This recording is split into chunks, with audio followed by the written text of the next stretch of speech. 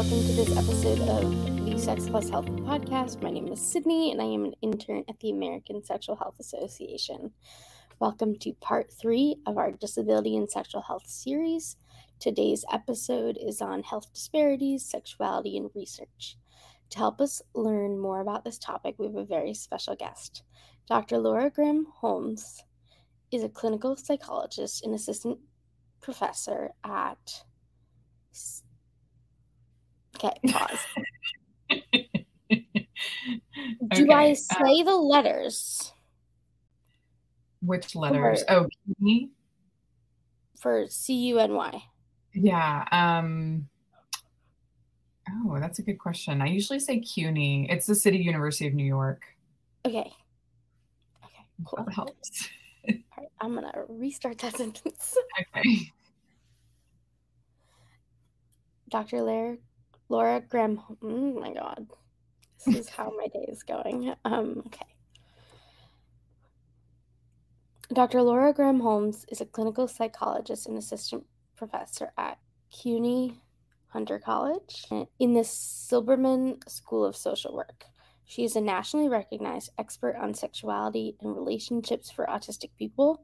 She has published 30 peer-reviewed papers. Her passion is co-designing peer-facilitated interventions with and for autistic people on aspects of life that are important but undersupported, such as healthy relationships, sexual health, LGBTQIA+, identity, and substance use. So welcome, Dr. Laura Graham-Holmes. Thank you.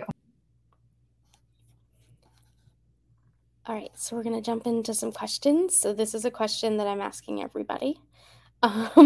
What are some myths about sex and disability that you think are important to discuss? Yeah, thanks. That's a great question. I think that you'll probably hear this from other folks too, but I think that one of the big ones is that people with disabilities are too vulnerable to the emotional and health risks that are inherent in having sex, having partnered sex, to be able to have sex, and that they need to be protected from sex to avoid those risks. I think this is especially true for people with intellectual and developmental disabilities. And my sort of refutation of that myth is that, for a long time, for decades, disability rights movements have been highlighting this idea of the dignity of risk. So the idea that being allowed to take risks is important for our personal growth, our development, and our humanity. We all take risks and learn from our mistakes. That's just part of life. People with disabilities deserve to have the same opportunities for growth.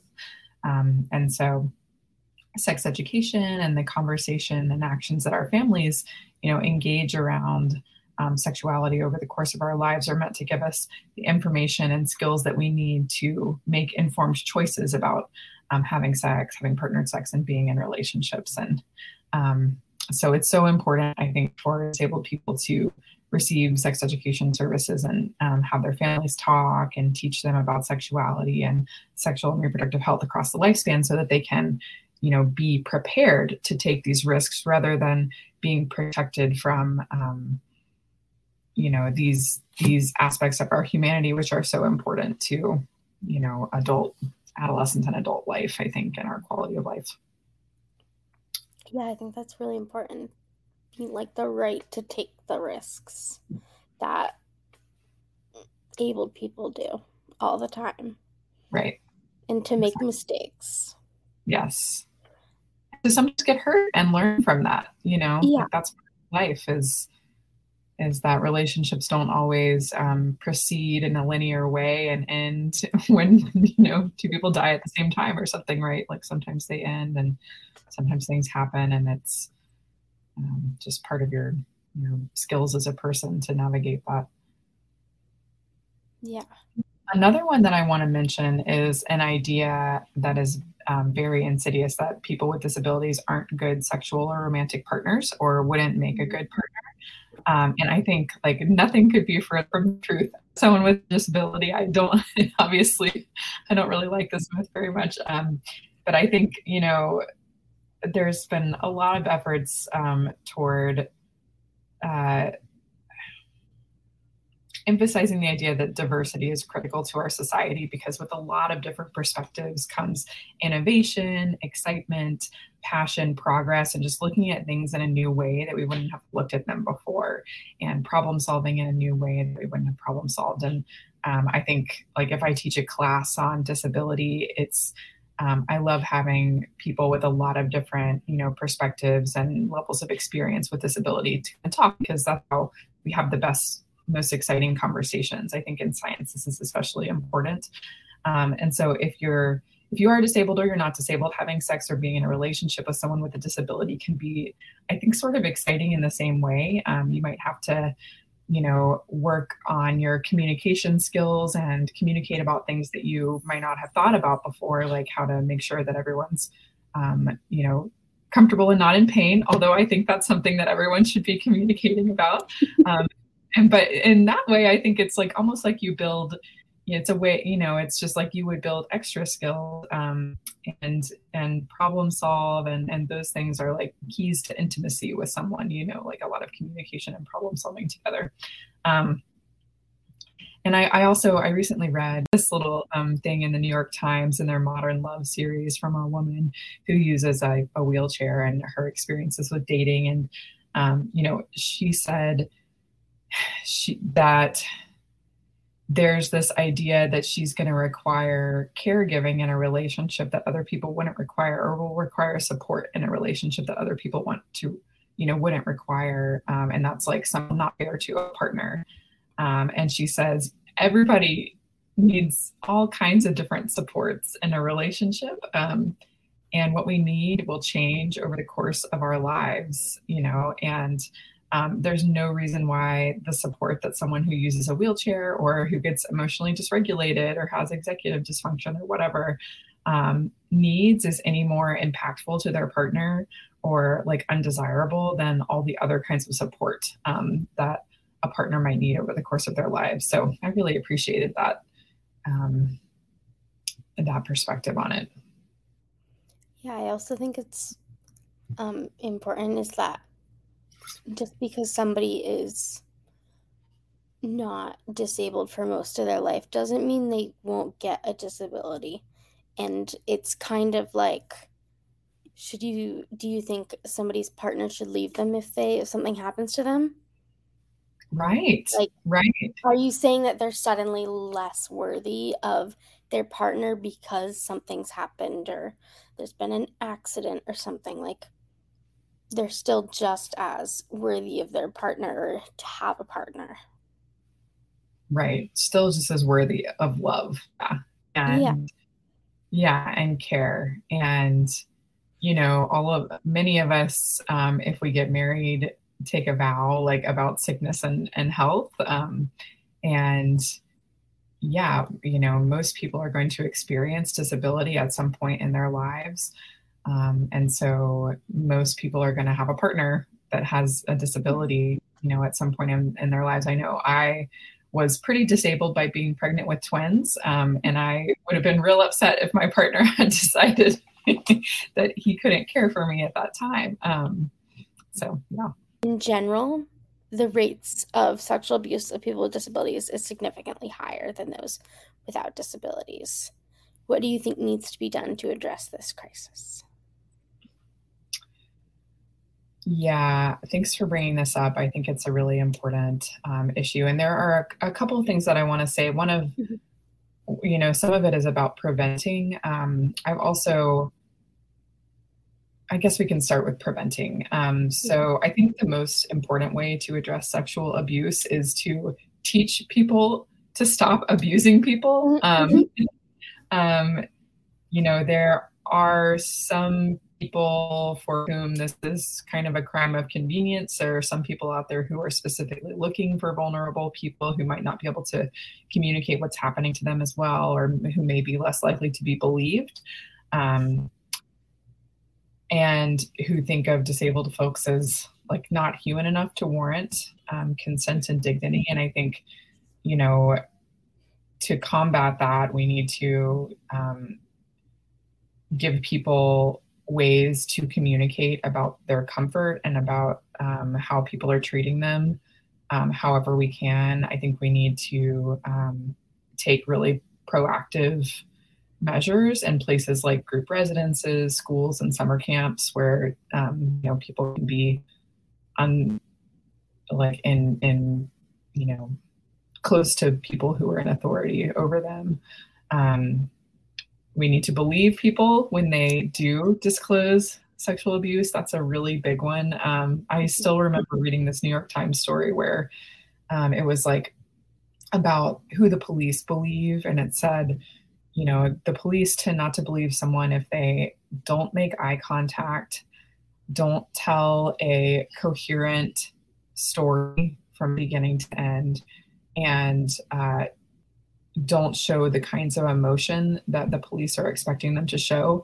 And it just made me think of the autism diagnostic observation schedule, where those are all, traits of autism, just telling a narrative differently than other people might, and, showing emotion differently and using eye contact differently. And so it was very upsetting to read that. So believing people when they do disclose, punishing people who abuse, I think,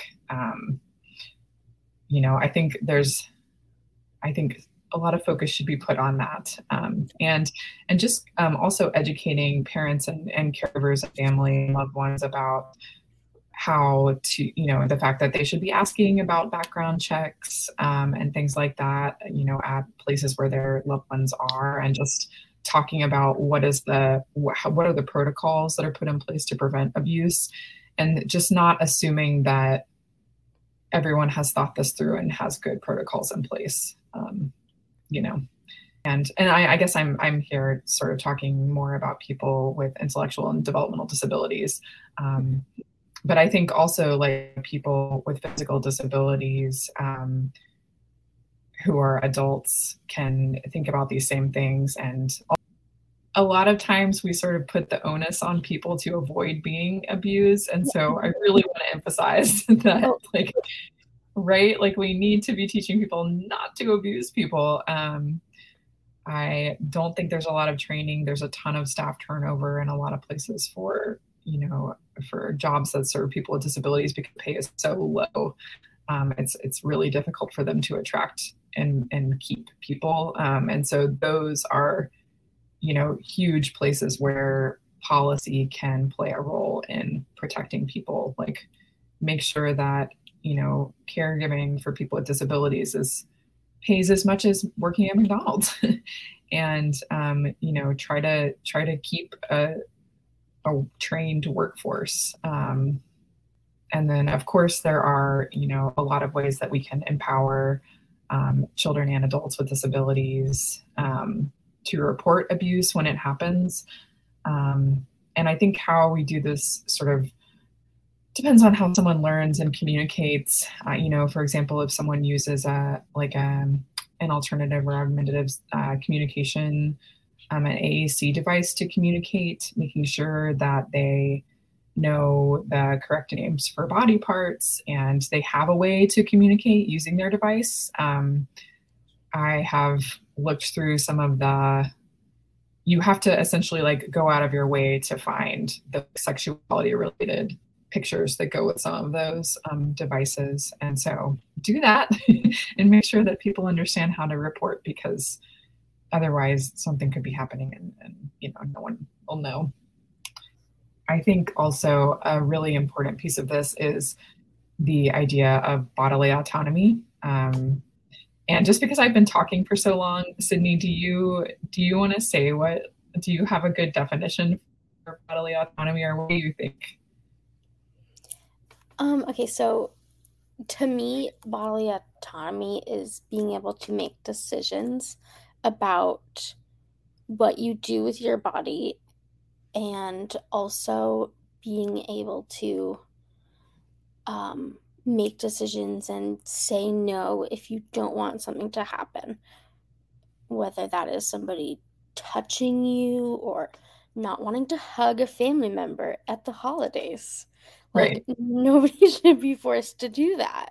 Yeah. Um, that's just like a very simple example of like that is bodily autonomy, is not being forced to do something or not having something done to you. Yes. Yes. Thank you. That was an excellent, that was better than I could have done. Yeah. Yeah. It makes me think of a time when one of my family members, who's like a very progressive person in general, was trying to get me to hug a child that's like a godchild to me. And I was like, ask him, like, do you want a hug? And he said, no. She was like, oh, that's why I like get in there and I don't know, like basically do it anyway. And I was like, no, no, I don't want to. So I think the idea that we can start teaching kids very young, like I have 2 year olds, and we always ask them if they want to be picked up and put in their high chairs before we put them in there, and they get used to that, and usually they say yes, and sometimes they run around for a minute and then say yeah, yeah, and we put them in there and it's fine. Just giving kids as much choice as you can. I think for people with disabilities, um, this is often really tricky because there are times when you need someone to, um, I think, especially for intellectual and developmental disabilities, but I know this happens a lot for people who use mobility aids and things like that too. Like, you need them to be examined by the doctor. This is true for my little kids too, for any kid really. You need them to sort of be okay with something a little bit unusual happening when they don't really understand the context. And so I think in a lot of cases, historically,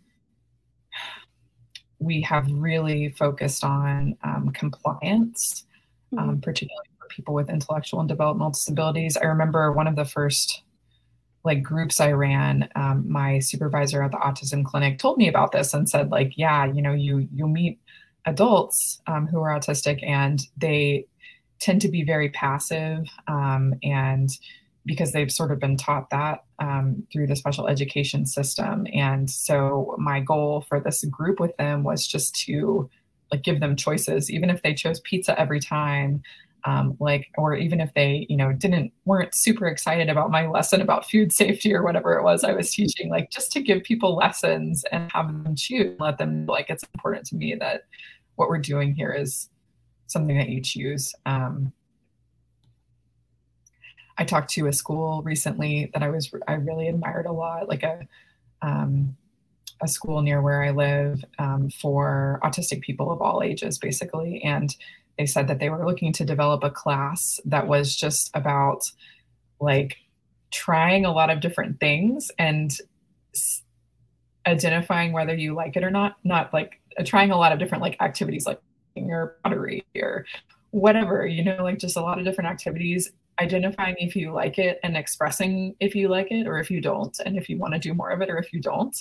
And it's such a simple thing, and you would never think of those, of needing to teach those skills necessarily for people who don't have disabilities, but teaching even those basic skills of like, do I like this? And how do I communicate that to other people, or how do I communicate that I don't like it? Um, and while navigating all the nuances of like, sometimes I have to go to the doctor, or sometimes I need like personal care help, is really difficult, I think. And I thought families have a lot of support in doing that. Also another thing that I think is really important, Sydney, is this idea that sex is for pleasure and should be enjoyable. Um, Mhm. Oh yeah. Not right, not something that comes up a lot in sex No. education. No, and even myself, I wrote with SECUS a call to action for including youth with disabilities in sex education, and it doesn't say pleasure once in the whole document, which someone pointed out to me after we published it, and I was like, no, this is such a really good point.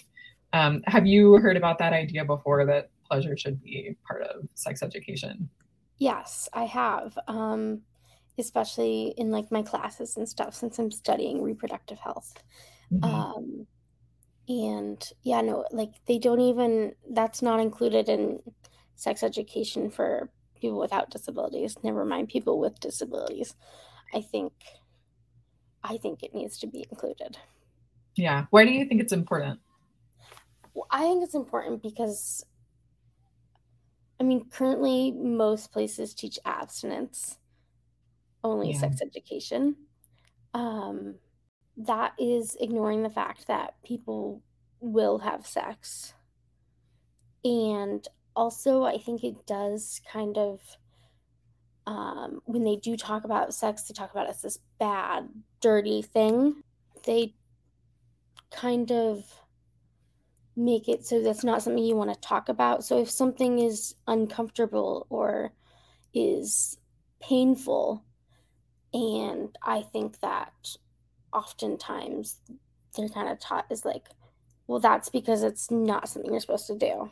Mm.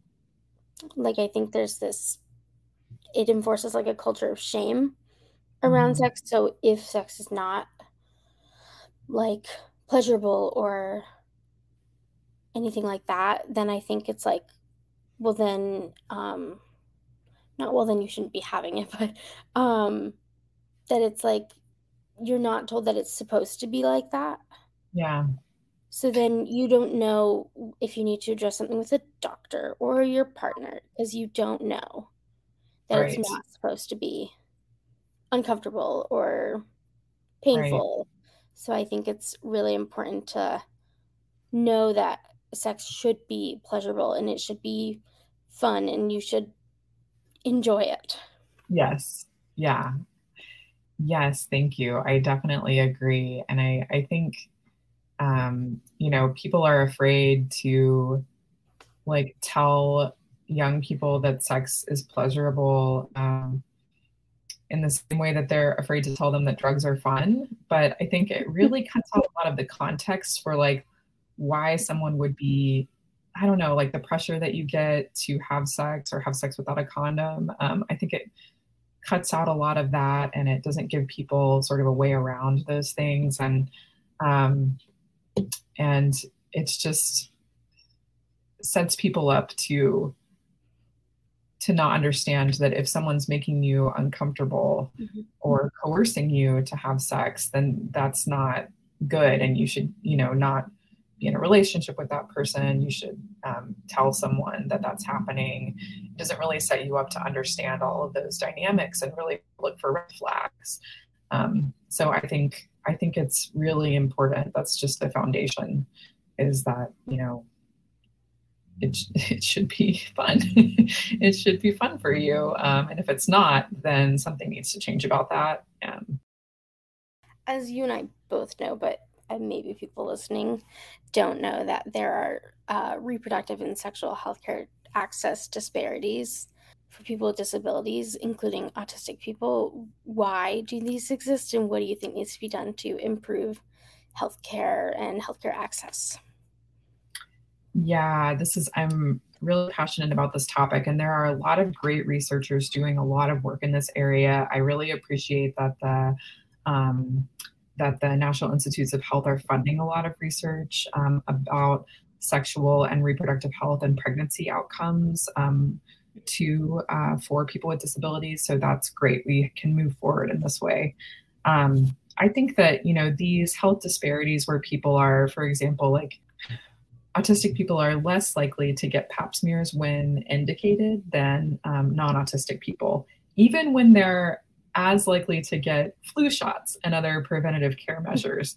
And I think that this is connected to those myths that we talk about that disabled people, aren't interested in sex, don't have sex, wouldn't be able to find a partner, of those myths. And I think I hear all the time online, like disabled people talking about how doctors say things like, well, obviously we don't have to worry about this for you, and just very like belittling, demeaning things like that.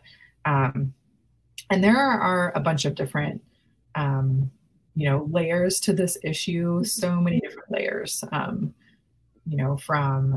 from people needing guidance on how to seek these kinds of healthcare. I know there are some programs that take people to Planned Parenthood, walk them through the building, let them meet the people who would be doing, you know, these kind of like healthcare procedures beforehand, like a pap smear, for example, and just give them a really thorough idea of what's going to happen. Because when you don't know what to expect, that's really difficult. There are programs like that. There are a lot of resources like that that are coming out. So that's like on the individual level, and then there's like the training level for providers too, right? So I think disability is not part of the curricula in the way that it should be. I can say that as a psychologist who's in the School of Social Work and teaches about disability. You know, in my training, there was not a lot about disability aside from identifying it. I know that in social work, which is people, you know, in child welfare systems, who are in schools, who are at all levels of society, like social workers are everywhere. There's not a lot of teaching about disability, and there's even less about intellectual and developmental disability. And I think it's pretty similar for physicians. So I think that requiring training in these areas is a good place to start. And also just, you know, we all are affected by these societal myths. And so having disabled people be part of general education, having disabled people be part of sex education and health education, showing disabled people in materials in sex education and health education. You know, there are only 3 maybe states in the country, in the US, that mandate that disabled youth are included in sex education or provided appropriate sex education. So my hope is that people will advocate for that to be more widespread. There's no reason why, and not to pretend like sex education is great everywhere. In some places, it's it's probably better for them that they're not receiving it and hearing all of those, you know, incorrect myths about sex. You know, in general, we want people to be afforded the same access to these services as anyone else. And I think, you know, even for people with mobility impairments, maybe your other guests will talk about this. There are, you know, it's difficult to find an OBGYN office that has like adaptive tables and a way to really provide that care. In autism, I'm not going to pretend like this is easy. Like, I know that physicians have so many different things they have to be trained on. It's really difficult to have, you know, it's not like they have unending time and money. But I think that making more training available. I think with access and like quality of care, I do agree about the provider training. I referenced this in a previous episode about the only 17% of OBGYNs had any training in medical school about caring for people with disabilities, and over 80% of them believe that because of that people with disabilities are less likely to receive comprehensive care. One other thing I was thinking about this morning as I was thinking about coming here and talking with you is the fact that I feel like there's this idea that disability is niche, or like someone's going to pursue that training. I think a lot of times the people who receive training in disabilities are pediatrics specialists, because, you know, 2, 3, 4 decades ago, many people with disabilities did not survive to adulthood. And honestly, the mortality, the mortality rates now are too high, are way too high for people with disabilities. And it's just shocking the kind of, you know, healthcare disparities that there are. But many people, I mean, Down syndrome is a really good example of this, where many people used to pass away from heart conditions and things like that. Premature babies, I have two myself.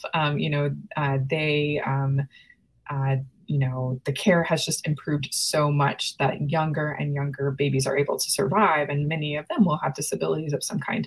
And so, people are growing up, and the transition from the child to adult healthcare system is very difficult for many people. You go from sort of a warm cocoon where there's a lot of support and your family is expected to be involved, to just kind of like, I mean, every person listening to this podcast has probably had difficult experiences navigating the adult healthcare system. I know I learned a ton through having my own kids and being pregnant, and it was just really eye-opening. Those are difficult parts of this too, and there are really not as many adult providers who are specifically trained to be disability specialists, and it's also just not included because I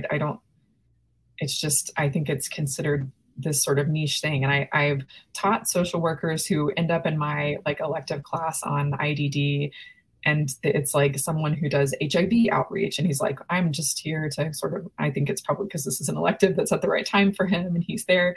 But then over time, you realize, oh, not only can my organization do outreach to people with IDD who do need these services as well, but also we're already serving people with IDD. We're just not doing it well. We're not thinking about it.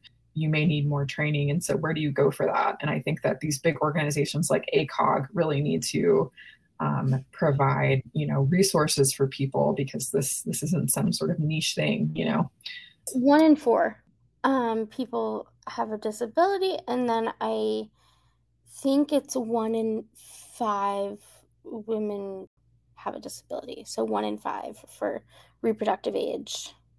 Yeah. And I mean, autistic people, the CDC estimates that 2.21% of US adults are autistic.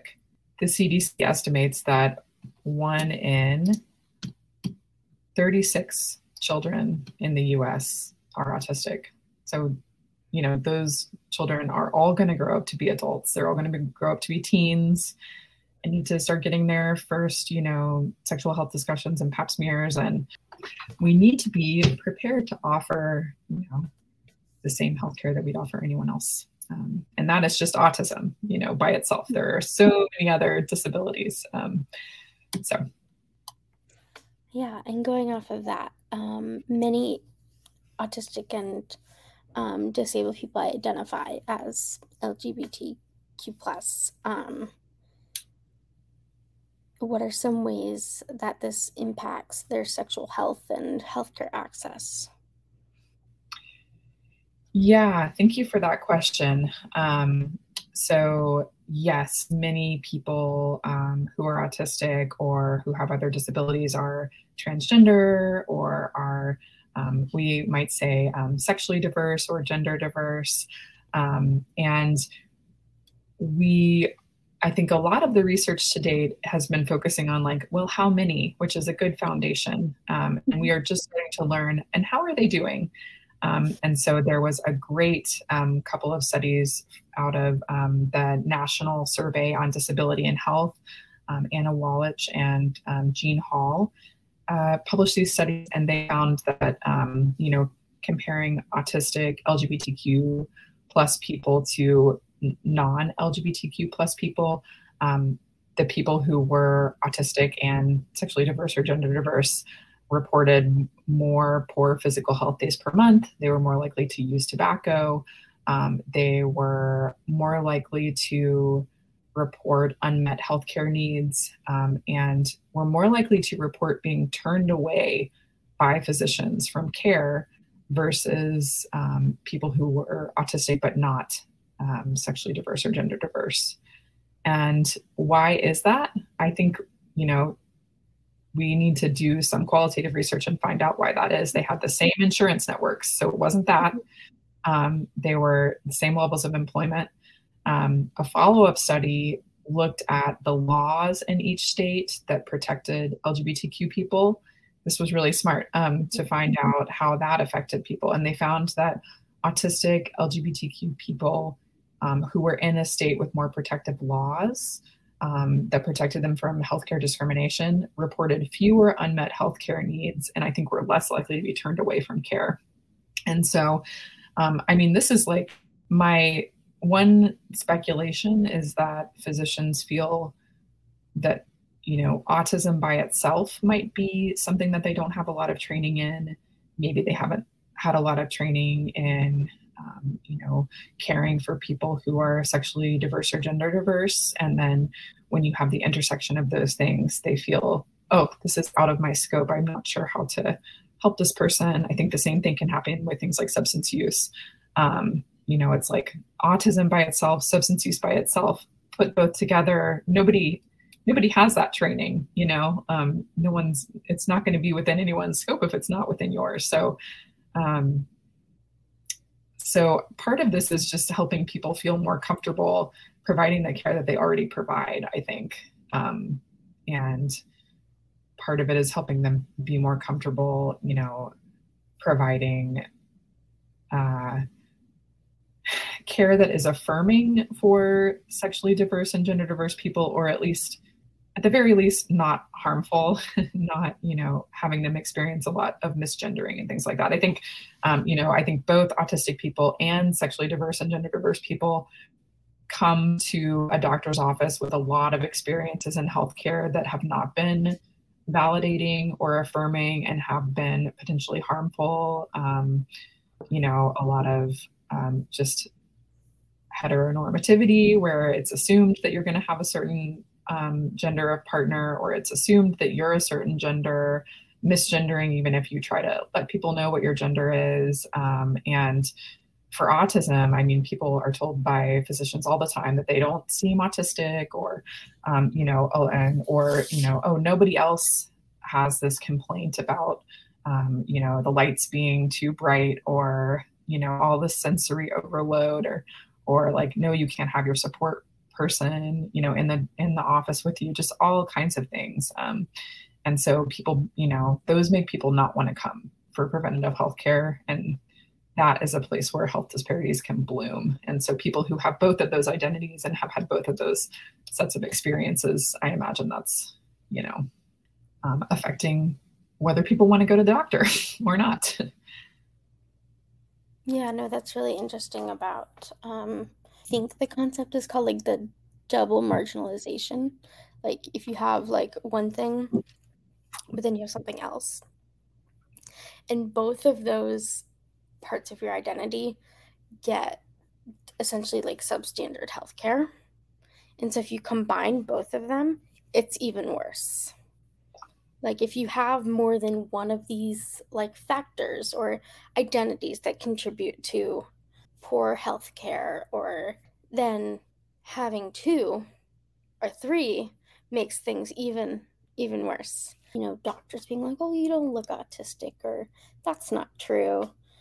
Yeah. I mean, I've definitely got that from so many people, whether it's teachers or doctors or family friends, and I'm like, "But you don't know everything." Right. You don't know what's going on inside me.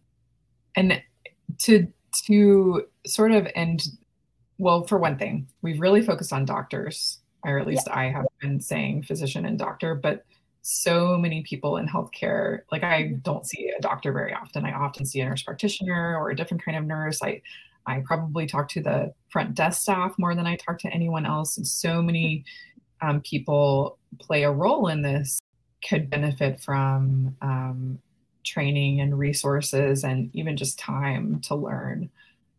There's also a lot of opportunities for policy changes and changes within organizations. And there are so many disabled people out there who are excited to talk to you for money, for paying for their time and expertise about how your organization can improve, how your rooms can be more sensory friendly, or accessible in other ways, how you could, your website could be more accessible. I mean, so many people are excited to work on this. So I think any organization or individual who doesn't know where to start, like, you can consult with disabled people, and they can help you learn where to start. All right, I'll move on to the last question. So, well, it's a multi-part question. So, the overarching question is like, what is the role of research? How can research support advocacy, policy, and programs? So, how can it be more inclusive? Yes. I think I'll start with the inclusive part. Mhm. And this is the same thing that I just said, basically. Mhm. So, I know that most of the groups doing disability research who I really admire, they all work with, they are doing community-based participatory research or community engaged research at some level. No one is able to do this research well without having disabled people be having important roles on the research team, whether that is from, right from the start, helping design the research questions and telling researchers what priorities are important, to helping to figure out how to make data collection instruments more accessible and how to interpret the data. I had a study in medical records recently, and I was so excited to have access to this data, working with Lisa Crowan at Kaiser Permanente, North California. And we were just looking at basically, health diagnoses for autistic people who were in this data set. So there were about 4,000. And then there were some people who we identified as being gender diverse or sexually diverse. And we compared those to the people we hadn't. So the people we were calling cisgender heterosexual. And we know we missed some people. But I worked with a wonderful team of autistic people for this project. And they recommended that we add so many diagnoses that were just really important, and coming up a lot in the discourse. For example, PTSD, so obvious that we should add that, right? Because obviously there's a lot of trauma in these populations, but I just kind of crossed my mind. Eating disorders, I know that's a really important one. I had forgotten about that one.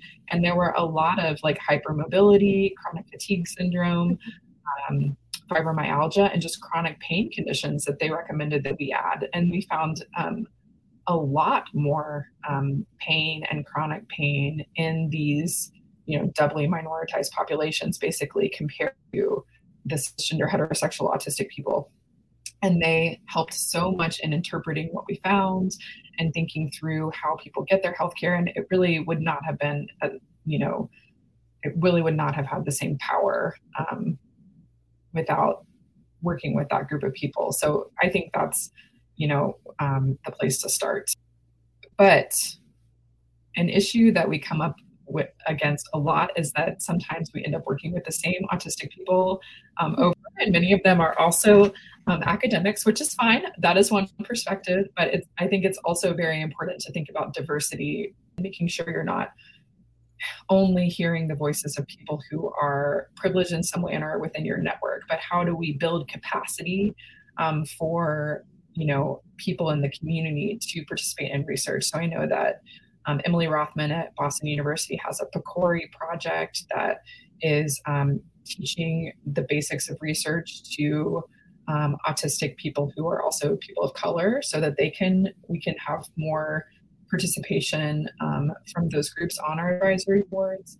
And I know that the RARP, the Autism Intervention Research Network on Physical Health, created a research basics training. This was mainly Maria Masolo and Reed Kaplan who created this training, and Morgan Hunter. And this is available for free for anyone to use.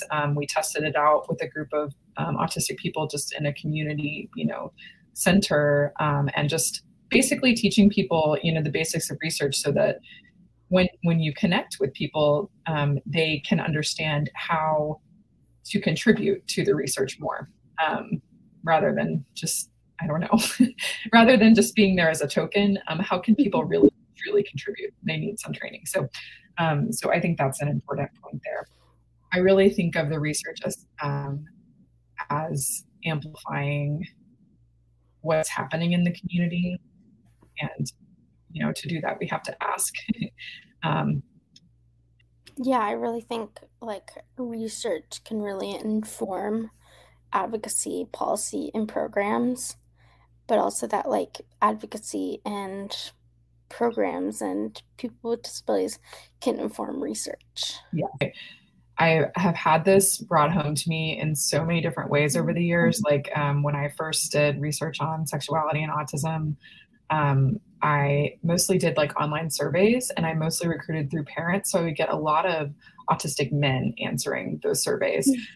And then when I later recruited, usually when you recruit autistic adults, you get more women and people assigned female at birth in general who participate in your research. And I don't know why that is, but that's just how it is. And when they did my surveys, they were like, why are you asking about this stuff? Because I had, like, oh, Mhm. I've seen what I thought was important on the first surveys, and I put on the second surveys, and they were like, you like are acting like only men are autistic, basically. And it was such a huge call, and so obvious that I should be, like have people involved in my research with me.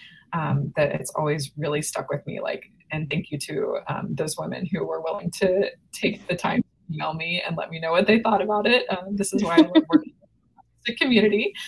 If you're not listening to I don't know, like I think Yeah. online discourse is really helpful for researchers who want to get a sense of priorities and get some ideas from people. And if you are only focused on like what's being researched, then you're just in a little silo. You're not gonna, I don't know, have it's the same thing we talked about at the top, like the diversity and all the different perspectives and the innovation, like that can come from the community. It doesn't come from sitting in my office and reading. Thank you so much for joining us, Dr. Laura Graham Holmes. Can you let people know how they can learn more about what you do? And we'll have all your information in the episode description. Sure.